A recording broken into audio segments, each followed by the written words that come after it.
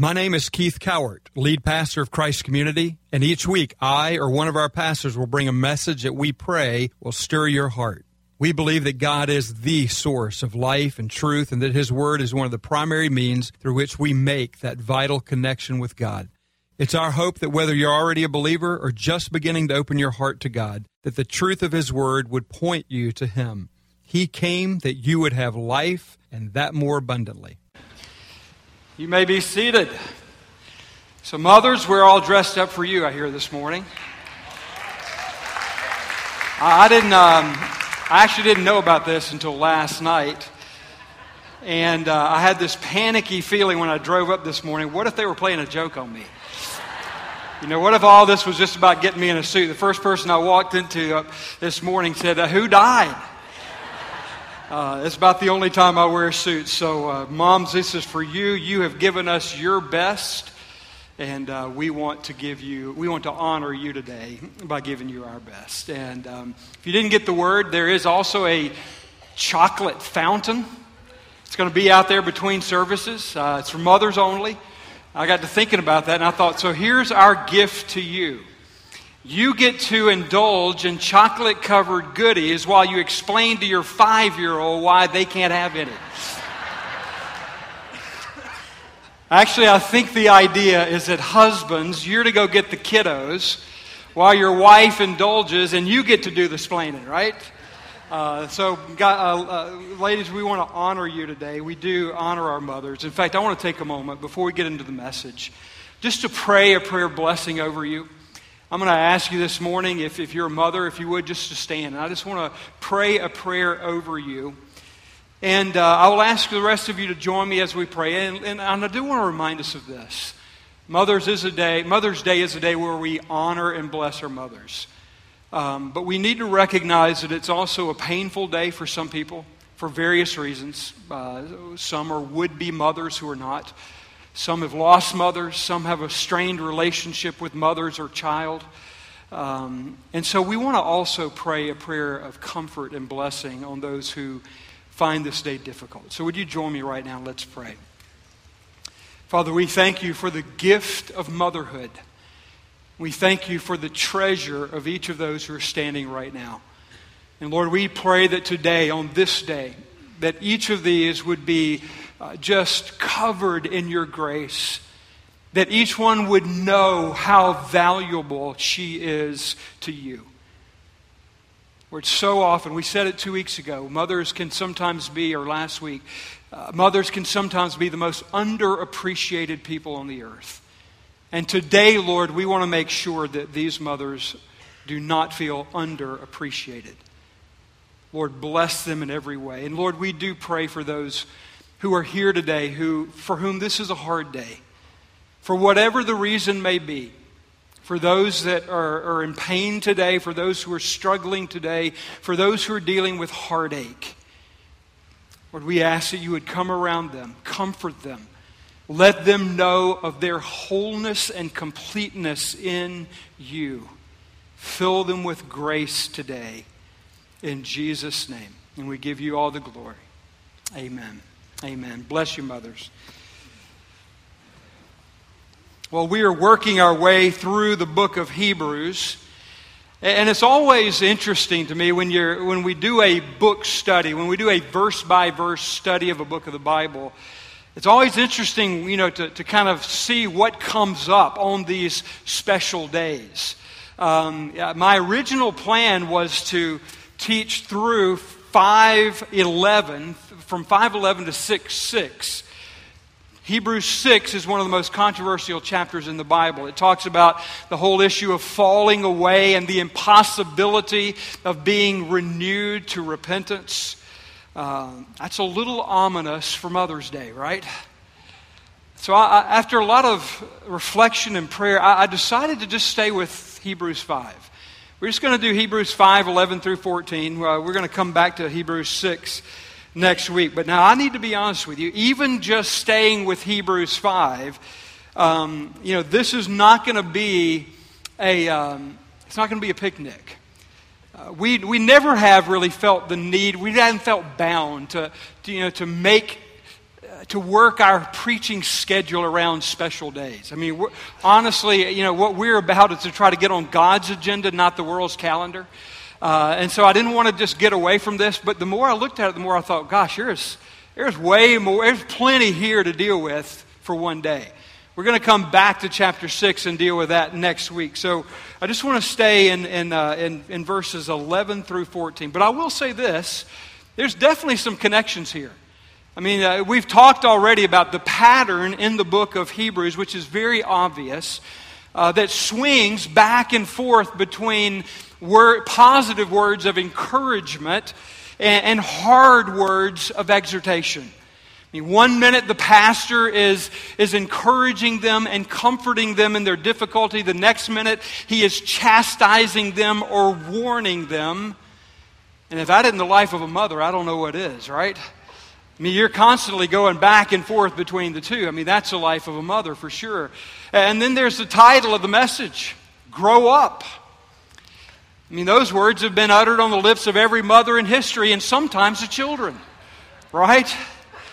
There are some connections here, but I do want to say these are difficult words. These are hard words. And we've been, I've been talking kind of lightly so far, but before we even read the passage, I want to just take a moment because for all of us, but especially for some this morning, what we're going to talk about here today is absolutely vital. It's critical. So can we just pray for a moment before we go any further? Father, we do ask that you would come and speak boldly and clearly to our hearts. Lord, we pray for ears to hear. We pray for the courage to respond.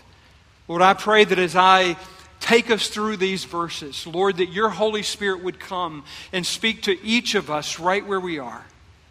Lord, you know exactly what we need, and now we just give you the freedom. If you can pray that prayer in your own heart, I just want to invite you to do it. Lord, you have the freedom to speak to me whatever you desire. In Jesus' name we pray. Amen. Now let's read it together. Hebrews 5, 11 through 14. Short passage, but a packed one. Hebrews 5, 11 through 14. We have much to say about this, but it is hard to explain because you're slow to learn. In fact, though by this time you ought to be teachers, you need someone to teach you the elementary truths of God all over again. You need milk, not solid food. Anyone who lives on milk, being still an infant, is not acquainted with the teaching about righteousness. But solid food is for the mature, who by constant use have trained themselves to distinguish good from evil. You see, the pastor has just stated that Jesus is a high priest in the order of Melchizedek. And he would like to elaborate on what that means, but he takes a brief detour because of a very frustrating and troublesome situation in this little church. He wants to explain it to them, but he says to them, it's hard to explain. Let's be clear now. It's not hard because what he wants to say to them is so complicated or too advanced. He says clearly, it's hard because you are slow to learn. I mean, the fact is, he's going to go right into explaining it in chapter 7, so he's going to explain it. But he's taken a detour to challenge them because he says, this is going to be a hard word because you are so slow to learn. He says, in fact, by this time you ought to be teaching this stuff yourself. He's not talking about professional teaching roles or even a spiritual gift of teaching. He's saying you ought to know this stuff so well that you could explain it well to someone else. And the truth of the matter is, you still need someone to explain it to you all over again. Now, in many ways, these 4 verses sum up the pastor's greatest concern over this little house church somewhere in Italy. And that's why I don't want to rush through them. The pastor is torn because on the one hand, they truly are in a difficult situation. They're experiencing genuine persecution and it's getting worse. But on the other hand, he knows that the spiritual danger is even greater than the physical danger. Because he knows that how they respond will have not just earthly consequences, but eternal consequences. That's why we don't want to rush through this. We want to hear what he has to say. And his chief concern has to do with their ability to hear and obey. To hear and obey. Now, if you hadn't noticed, that is a recurring theme throughout the book of Hebrews. Let me just rehearse this for you very quickly. Hebrews 1 through 2. In the past, God spoke to our forefathers. In these last days, he has spoken to us by his Son. What does that say? We have a God who desires to speak. And let me assure us that God does not desire to speak because he wants to hear his own voice. He wants to speak to those who are willing to listen. We go on into Hebrews 2. Verse 1. We must pay more careful attention, therefore, to what we have heard, so that we do not drift away. Just a little later in Hebrews 3, verses 7 and 8.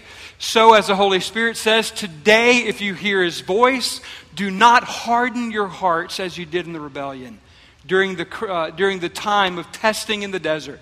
Again, he's talking about the Israelites at Kadesh Barnea, where they're on the banks of the Jordan River with the promise of God lying just on the other side.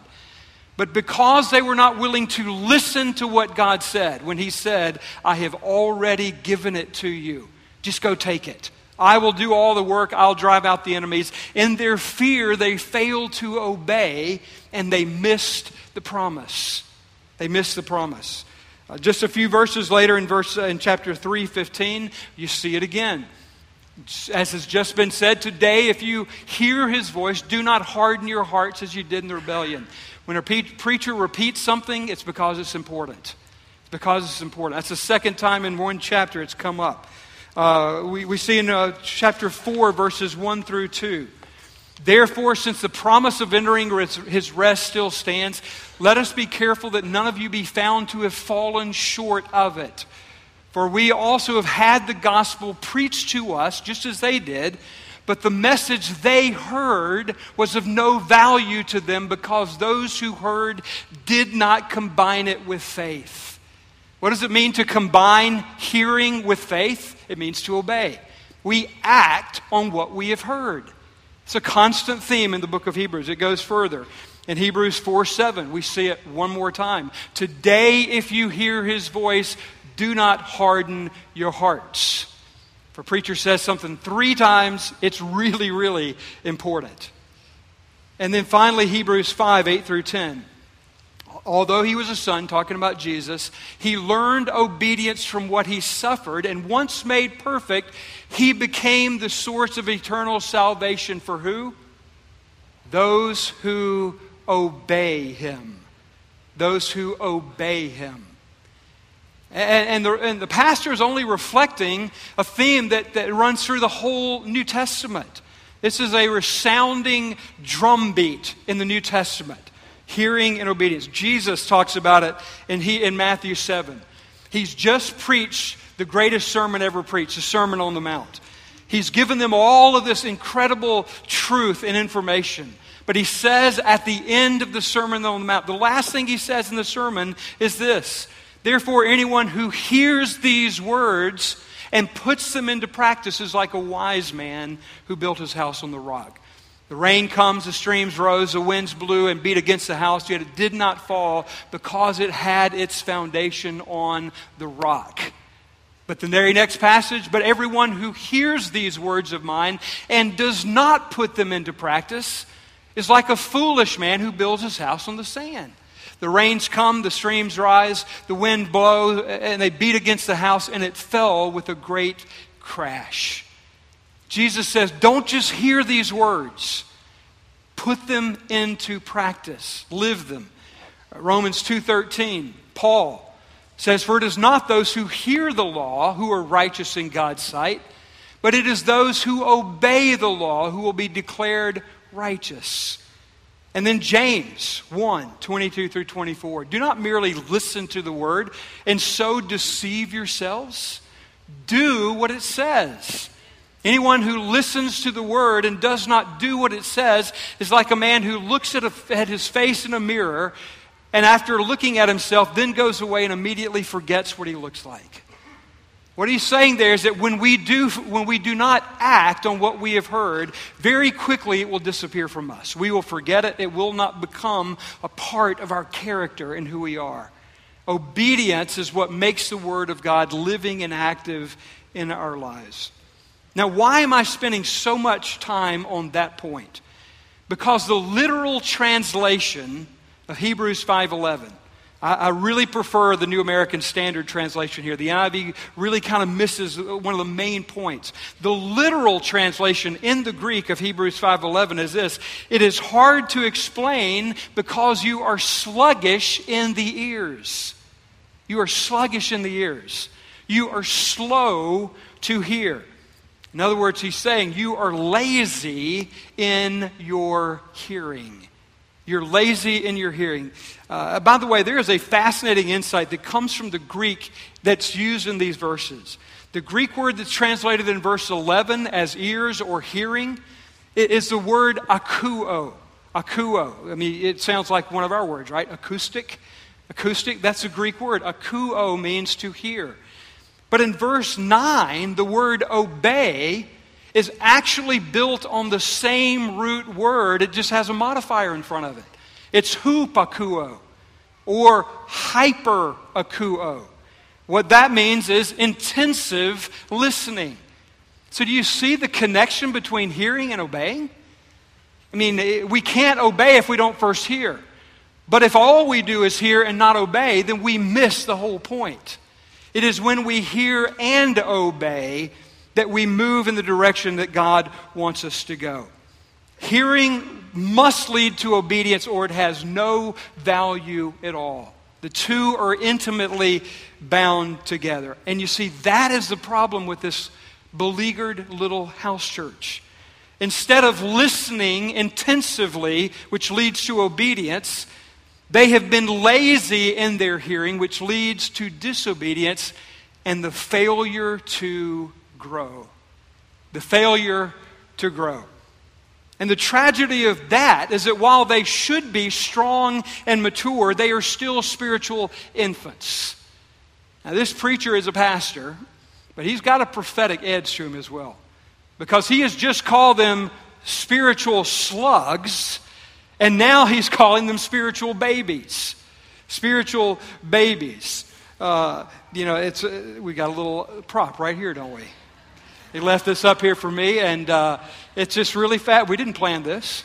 The Lord just provided this wonderful little prop. He says, you ought to be eating meat, but you're still sucking on a bottle. That's his point. He's saying you are spiritually lazy, and your spiritual laziness has led to spiritual infancy. To spiritual infancy. You ought to be adults. You're still babies. And he says that the reason for that, this is really important. The reason for that, let me just quote the verse. Anyone who is an infant is not acquainted with the teachings about righteousness. Now, that's a little bit hard to follow. I mean, what has the one got to do with the other? Well, when we talk about righteousness in the Bible, it can mean one of two things. Righteousness can refer to our right standing before God. But it can also refer, and often does refer, to right living in Christ. It means right standing, but it also means right living. Now, I don't have any doubt that he's thinking of both. That they need to mature in their understanding of their standing in God. But he is absolutely, clearly saying to them, you must also be focused on right living in Christ. The emphasis, I think, is really on the latter. This is Mother's Day. And mothers love babies, right? Friday night, last night of prayer week, Pam and I walked in the back. There were only about 2 people here, I think, and there was a baby seat in the back row. Pam immediately went to the baby seat. Where's the baby? I said, well, I hope it's not in there because there's no adults around. I hope nobody just dropped him off here at the church. Sure enough, there was an adult somewhere with a baby. It was a grandmama and a mama. But Pam just immediately was drawn to the baby. Mothers love infants, right? When they're supposed to be infants. But what about, can you imagine being all gaga and goo-goo over a 15-year-old infant? Or even a 30-year-old infant? I know what you're thinking. Some of you are thinking, yeah, I've got a 30-year-old infant. And it's time for him to grow up too, isn't it? Infancy is a beautiful thing when you're an infant. But it's not a beautiful thing to stay as an infant. We are meant to grow up. This applies not just to that world, but also to the spiritual world. If you just got saved in the last few months, you are a spiritual infant. I want you to understand that. You've just begun. You've been born again, right? You are a spiritual infant. Yeah, praise God. We've got some of those folks around here. And I want to say to you, nobody expects you to be a spiritual giant. And you shouldn't expect that of yourself. Sometimes brand new Christians think it's just going to just happen just like that. And all of a sudden, all their struggles and all their problems are going to be gone. That's not the way it works. We start as infants and we grow into maturity. Or at least that's the plan. That's the desire. If you are a spiritual infant, that's okay. It's a beautiful thing to be a spiritual infant when you're first born again.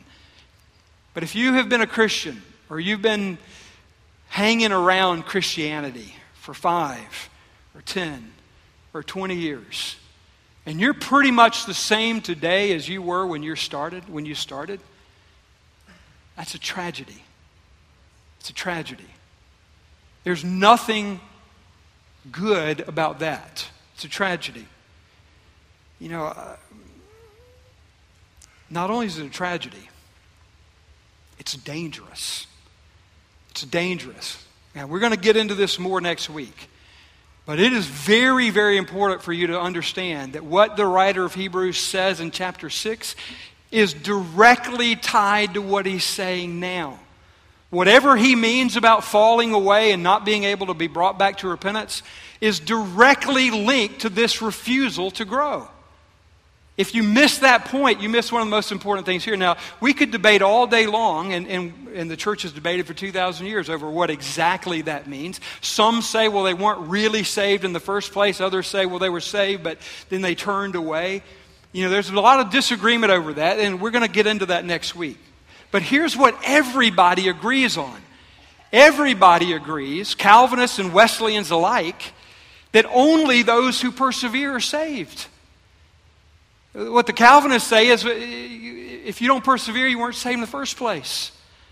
What the Wesleyans say is, well, it's possible to start the journey and not finish it. I don't want us to get wrapped up in that debate.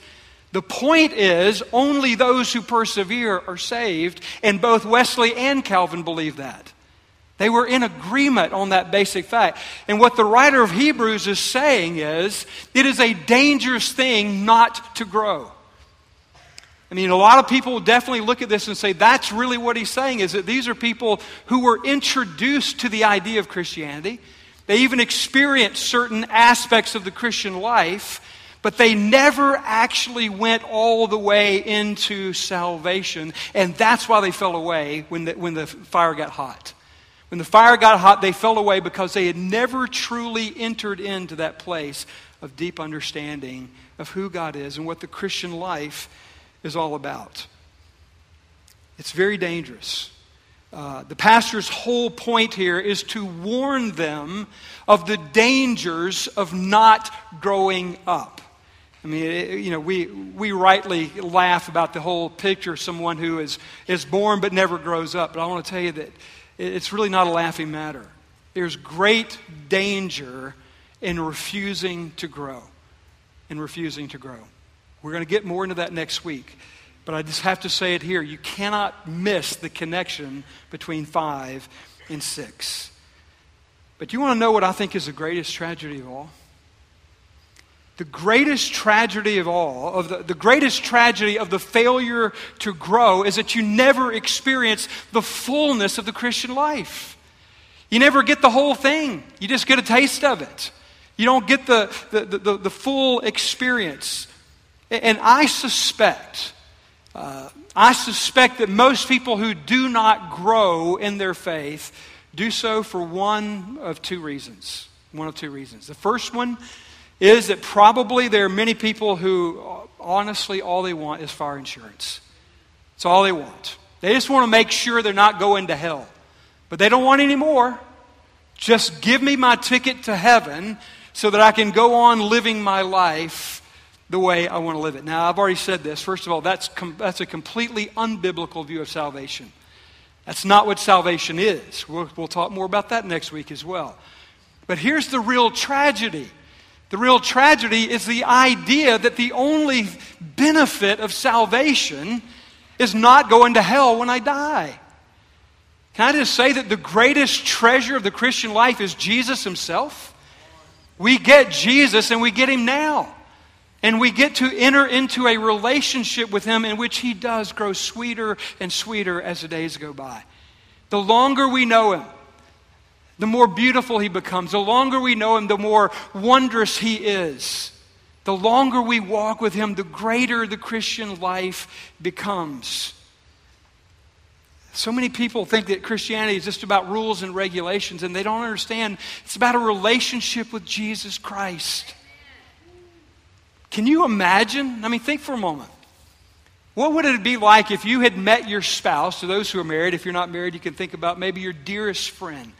But if you had met your spouse when the two of you were infants, and that you never grew beyond infancy, what kind of relationship would that be? I mean, there's no relationship there between two infants. I mean, they may accidentally smile at each other when they got gas, right? But that's about it. I mean, there's no relationship. An infant can't think. An infant can't know. An infant surely can't give, right? I mean, an infant can only take. An infant is completely dependent. An infant does not yet have the capacity to love, to know and be known, to explore the depths and the riches of love. That only comes in maturity. You don't get that as infants. You get that as you grow. And I just want to say to anyone who may have been thinking, I just want to make sure I go to heaven. There is so much more. Heaven can start now because we have Jesus. Amen? Amen. The second reason, and it's similar, but the second reason is I suspect a lot of people are convinced that growing in the Christian life is more of a burden than a blessing. It's more of a burden than a blessing. I mean, you think, well, if I'm going to grow, I'm going to have to get serious. And if I'm going to grow, I'm going to have to die to self. And dying to self is painful, right? It's hard. I mean, it is. Let's just be honest. Dying to self is hard. But here's what the Word of God says. It is only those who die to self that can experience the fullness of salvation. The truth is, we were not, what Satan wants you to believe is that the Christian life is all about what you cannot do. The truth is, in Christ, the Christian life is all about freedom. Freedom from that which kills, steals, and destroys, and freedom for that which gives life. That which gives life. That's what it's all about. Some of the most miserable people I know are people who are trying to straddle the fence spiritually. They got one foot in the kingdom and one foot in the world, and they're sitting on that fence. I'll tell you, it is not fun to sit on a fence for very long. And you know what else? Eventually, you're going to fall one way or the other. You're going to fall one way or the other. You can't sit on the fence forever. You're going to fall one way or the other. And what the Bible teaches is this. It is the enemy who wants to steal, kill, and destroy. It is Christ who wants to give life and that more abundantly. And so the invitation of the Christian life is not just, I get to go to heaven when I die. It's also, I get the full experience of salvation here in this life. It will not all be easy, and you will not be immune to suffering. But you will discover that in Christ, those things take on a whole new meaning. And you'll discover that when you are in those places, you have a whole new set of resources because Christ is in your life. So I just want to say to us, There is no value whatsoever in refusing to grow. No reason to stay in maturity. There's so many reasons to move on to maturity. And that is the cry of this pastor's heart. More than anything else, he wants them to grow up, to come into maturity. And he closes the section with 3 very important points. I just want to touch on those briefly. He says that those who are mature, first of all, have trained themselves. They've trained themselves. Now, again, here's where there's a fine line between recognizing that we are not saved by our works, that we can't add anything to our salvation, and going to the other extreme of saying, then I have absolutely nothing to do. I just accept what Christ did, and then I just kind of float through life doing whatever I please. You know, the Scripture says you can't save yourself, and you can't make yourself worthy of salvation. But when you are saved, we are called on almost every page in the New Testament to give ourselves fully to the process of going deeper with Him. And I think it's really important here that he says they have trained themselves. Several years ago, there's a mega church in Chicago, or just outside of Chicago, called Willow Creek. A lot of people don't like Willow Creek. I'm not here to be a proponent or an opponent of them. Here's what I want to say, though. Several years ago, they did something that was incredibly courageous. They had been living with a certain model of ministry where they were focused on finding seekers and then trying through discipleship to get the seekers to grow in their relationship with God. And they had the courage to actually do an in-depth survey of their entire congregation to find out if they were being successful. They actually hired a company to come in, a professional company to come in and to survey the church. And you know what they discovered? They discovered they were doing a great job of connecting with seekers. And they were doing a really good job of getting seekers saved. But they were not doing a good job of getting them into maturity. And here was the main reason why. What they kept hearing back from everybody was this: you are feeding us, but you're not teaching us how to feed ourselves. You're not teaching us how to feed ourselves. So what that means is that we are dependent upon you to spoon feed us.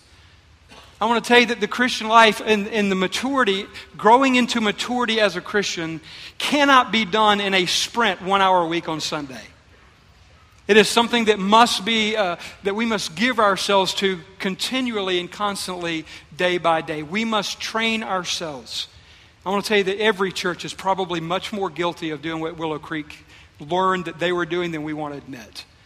And I do want to say here this morning, it is absolutely our desire not just to spoon feed you, but to help you to know how to feed yourself. That's why we have things like Man School and Life School and Women's Ministry, community groups. It's in community groups and places like I've just said that we learn how to feed ourselves. But here's the thing. Ultimately, no one can make you feed yourself. You have to come to a point in your life where you say, I want the whole thing. I want all of the life of Christianity. I don't want to just straddle the fence. I don't want to stay in infancy. I want it all. And it comes out of a desire of your heart to feed yourself, to train yourself. And then he says that they have done this through constant use. Through constant use. I actually got ahead of myself just a second ago when I said what I said, because that's the point here. The point here is this is not something you can do one day a week. This is not something that you're going to get in 1 hour on Sunday. That's why God has given us the spiritual disciplines of prayer and the spiritual discipline of the Word and of serving and of worship and all the spiritual disciplines that we have. We are meant to engage in those spiritual disciplines on a daily basis so that we will continue to grow.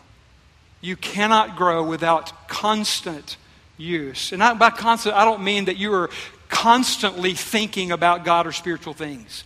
Here's the thing. God, in God's economy, I want to make this very, very clear, especially to those who are business people. In God's economy, good work is spiritual work.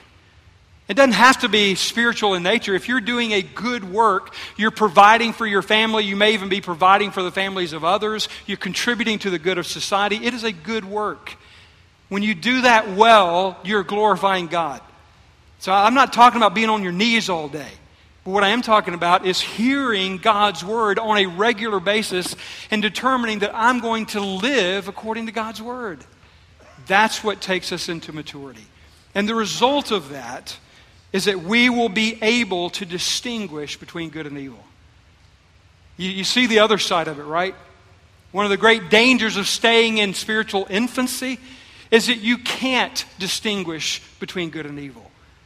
That's one of the things that maturity brings. It brings discernment, the ability to distinguish between good and evil. God wants you to have that because He doesn't want you to be sucked into Satan's lies or his traps. He wants you to live boldly. He wants you to live faithfully. He wants you to live abundantly out of the truth of God's Word. And that comes only in maturity. So what's it going to be? So what's it going to be? Are we going to be a community of infants? Or are we going to grow up and grow into the depths of the Christian life? Yeah, I just want to say I'm so grateful for all that God has already done in our body. I mean, we have seen God work in such beautiful ways, and we have a wonderful community here. But I want to say this morning, I have no doubt, I believe with all my heart that God wants to do so much more. But you know what? He can't take us into the deeper places of the spiritual life if we're still infants. We are only ready for the more as we grow older. See, God is not going to give us more than we're able to handle, more than we're able to understand. He desires to do more, but we must be a people who desire to grow up in Christ so that we can walk in the fullness of who He is and all that He's about. I love the Message paraphrase of Hebrews 6:1. Here's what it says. It's a transitional verse, by the way, between this passage and where we're going next week. This one links the two passages. And this is what Peterson paraphrases it as. He says, so come on. Let's leave the preschool finger painting exercises and get on with the grand work of art. Grow up in Christ.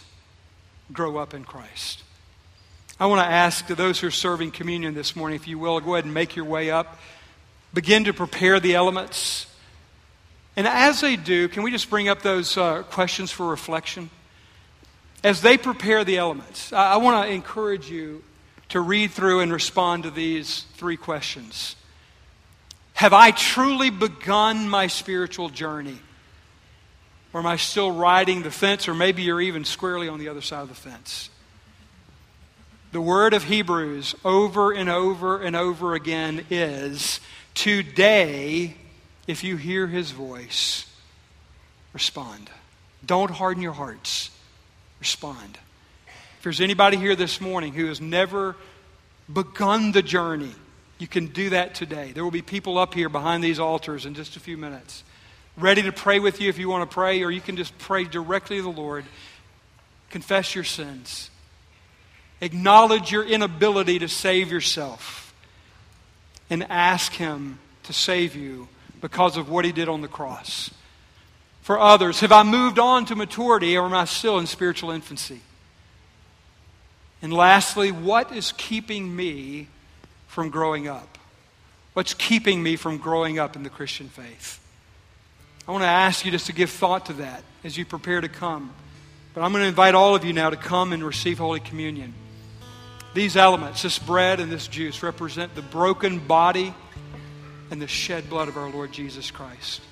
We invite any of you who are believers to come and take a piece of this bread, dip it in the juice, and remember that Jesus gave everything for your salvation. And not just after you die, but right now. Would you just come and experience His grace in you? Thank Him for what He's done. And let's walk in wholeness in Christ. Come whenever you're ready.